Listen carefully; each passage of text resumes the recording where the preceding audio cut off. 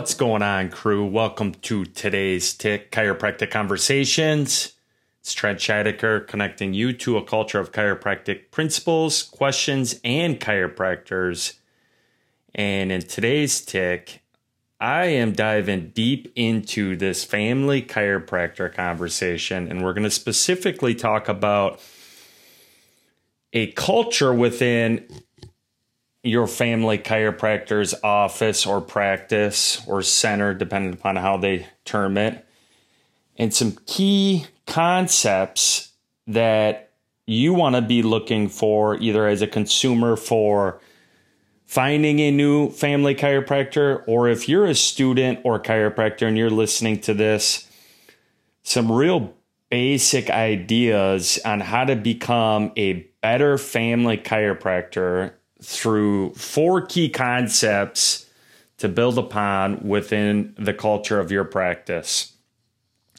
So being in practice for over 12 years, you can look back in hindsight and see some of the key characteristics within the culture of your practice that has developed the greatest results of what you're trying to attain. And one of the results that I'm constantly trying to develop within my practice, Chiro Way of Woodbury, is a culture of chiropractic. Now, culture is one of my favorite words to use in the business world, and we're not going to dive too far into this episode on business. We're going to dive into this from a perspective of people trying to find a family chiropractor, or you trying to become a better family chiropractor. And culture, and let me open up my dictionary here, can be defined as the arts and other manifestations of human intellectual achievement regarded collectively. That's a noun. My personal definition, or my personal favorite definition of culture is the customs, arts, and social institutions and achievements of a particular nation, people, or social group. So it's the customs, it's the achievement of a group of people trying to create a way of living. And so a culture of family chiropractic care, to me, can be best described with these 4 words. And I'm getting this from a research document, research article in Complementary Therapies in Clinical Practice, volume 42, February 2021. And it is titled Towards a Safety Culture in Chiropractic, the use of safety, communication, operational reliability, and engagement. The SCORE questionnaire. So this article is so influential in its concept of simplicity. If you want to become a better family chiropractor, or if you're looking for a new family chiropractor, or you want to trust the recommendations that your chiropractor is delivering with a recommendation of your children being under chiropractic care, you should assess it based off the concept of 1, safety, 2, communication, 3, operational reliability, and 4, engagement. So I'm not going to jump into this research article specifically, but the point of it is they were looking at whether or not chiropractors burn out, whether or not they burn out on the fact that they're becoming less safe, less communicated, less reliable, and less engaging in practice. And I'm looking at it from a standpoint of, if you want safe, like get to the point, what are you trying to deliver with care, with communication, reliable technique, and what is your engagement like within the community, within your practice type family chiropractor? It's as simple as assessing these 4 areas. And honestly, when it comes to reviewing how I've been in practice for 12 years, safety is number 1. Safety to me is making sure that the terms and conditions of the care are being delivered and communicated at that level. So what's the purpose of your child being under care? There's a lot of different ways to practice chiropractic care. There is a few common objectives within chiropractic care. One of them, and mine specifically professionally, is the location, analysis, and facilitating the correction of vertebral subluxation. And that term has been described in great detail on this podcast in many episodes. But the safety and communication right there about having a child under chiropractic care needs to be number one. And I have that on the first visit, and then I have it on follow-up visits if necessary. If the conversation or table talk or questions take my care, my case management down that road, I'll sit down and have the conversation again. We're all human. We're all able to forget something that we were taught. There's a reason why we do homework. We practice something, because once the teacher teaches the student, now you need to go home and see how much you remember of it. Operational reliability is a phenomenal concept.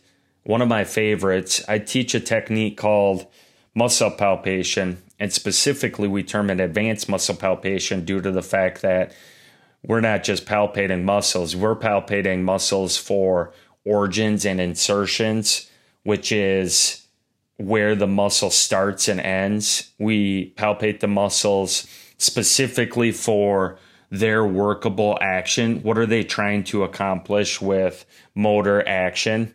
Looking at it from a neurological sense and saying, if this tissue is being stretched due to malposition or a loss of juxtaposition and causing neural stress or neural pressure of some sort, and that tissue is engaged, now that tissue is specifically pointing to a vertebrae or a bone that's subluxated in our terms, or out of position and needs to be readjusted with a gentle, specific chiropractic adjustment. So operational efficiency and reliability is asking your chiropractor, well, what technique are you going to be performing with my child?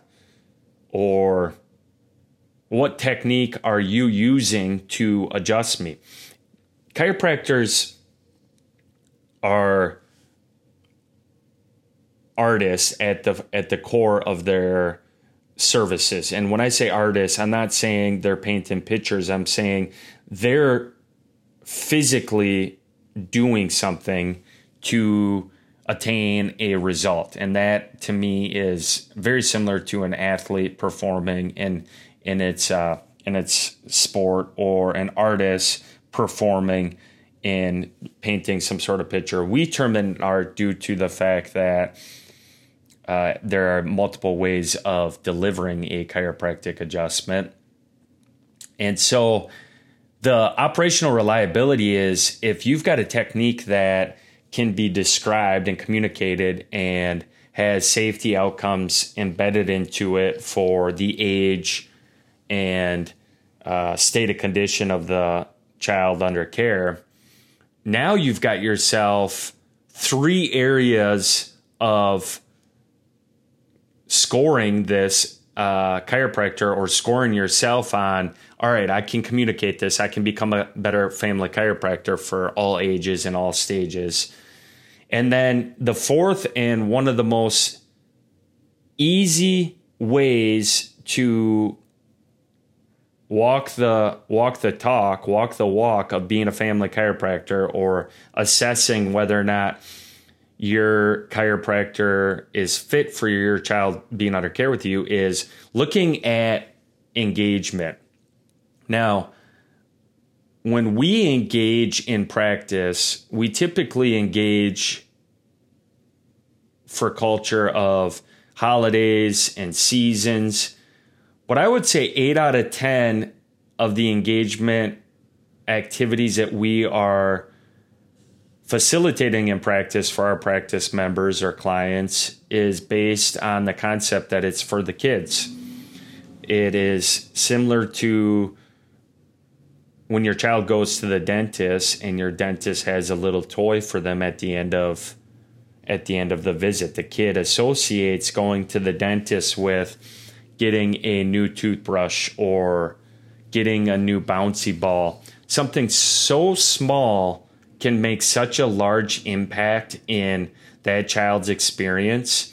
Or when I'm working with infants, I like to look at the infants in their eyes and engage with that child like it's a real person, and they're real people, and letting that child know that he or she is in the best hands possible right at that time, and I've got nothing but love and safety, and I've communicated to that child's parent, hey, you're in good hands. That style of engagement with letting the child know that the visits can be fun, they're gentle, they're safe, and they're good for them can go so far in building trust with the younger generation that the younger generation is going to be knocking on mom and dad's bedroom door saying, can we go to the chiropractor tomorrow morning or tomorrow after school?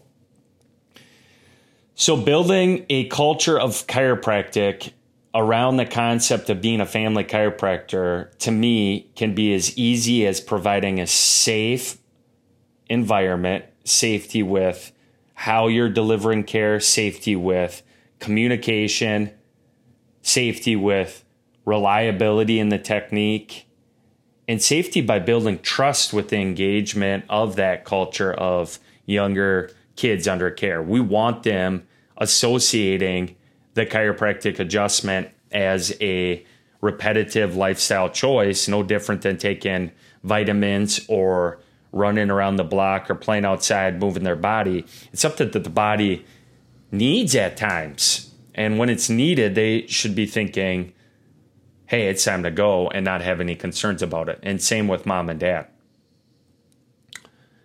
So with that in mind, I challenge all of you listeners out there to get out of your comfort zone and ask some more questions around this topic. Having a family chiropractor, to me, is a life lesson that needs to be understood, because our profession could do a better job at teaching it and get more of this younger generation incorporating regular spinal checks for that, the necessity of the chiropractic adjustment when needed into their lifestyle. We're going to continue on this topic. We're going to continue on this conversation. I'm going to cut it off at this point due to the fact that I could continue on, and I could continue on going down this rabbit hole because it's such an important topic to me in my life, with having my kids grow up with it, having my wife getting her spine checked on a regular basis. We're going to cut it off there so that we can save some more topic for later episodes. I'm Trent Scheidegger. I appreciate you joining me in on this one. Safety, communication, operational reliability, and engagement. It's the SCORE questionnaire. Why don't you score yourself, not on burning out, but how well you are providing family chiropractic care in your practice for that next generation. Thanks, and we'll catch you on the next episode. There you have it. I hope you enjoyed this episode as I did. Let me know what you enjoyed about it by tagging us at Today's Tick on social media. And if this is your first episode, please subscribe. Leave us a review. Reviews help us spread the message about chiropractic and the location, analysis, and correction of vertebral subluxation. Share this episode with your friends, classmates, and colleagues. Be a champion and send them this episode. As B.J. Palmer said, you never know how far-reaching something you think, say, or do today will affect the lives of millions tomorrow. As always, we like to end our episodes with the definition of chiropractic.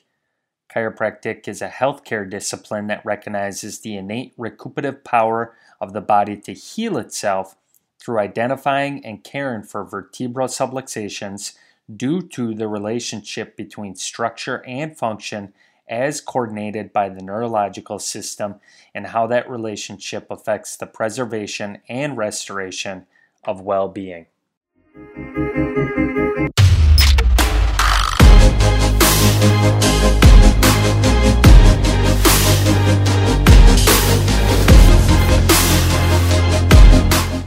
This information in this podcast is not intended to diagnose, mitigate, or prescribe the use of any technique as a form of treatment for any physical conditions, symptoms, or diseases.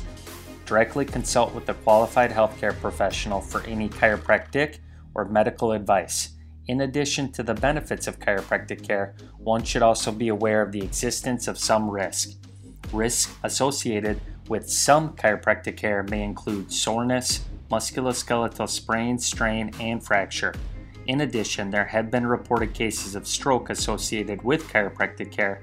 Research and scientific evidence do not establish a cause and effect relationship between chiropractic care and the occurrence of stroke.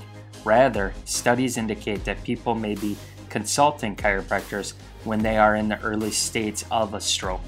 In essence, there is a stroke already in process. However, you are being informed of this reported risk.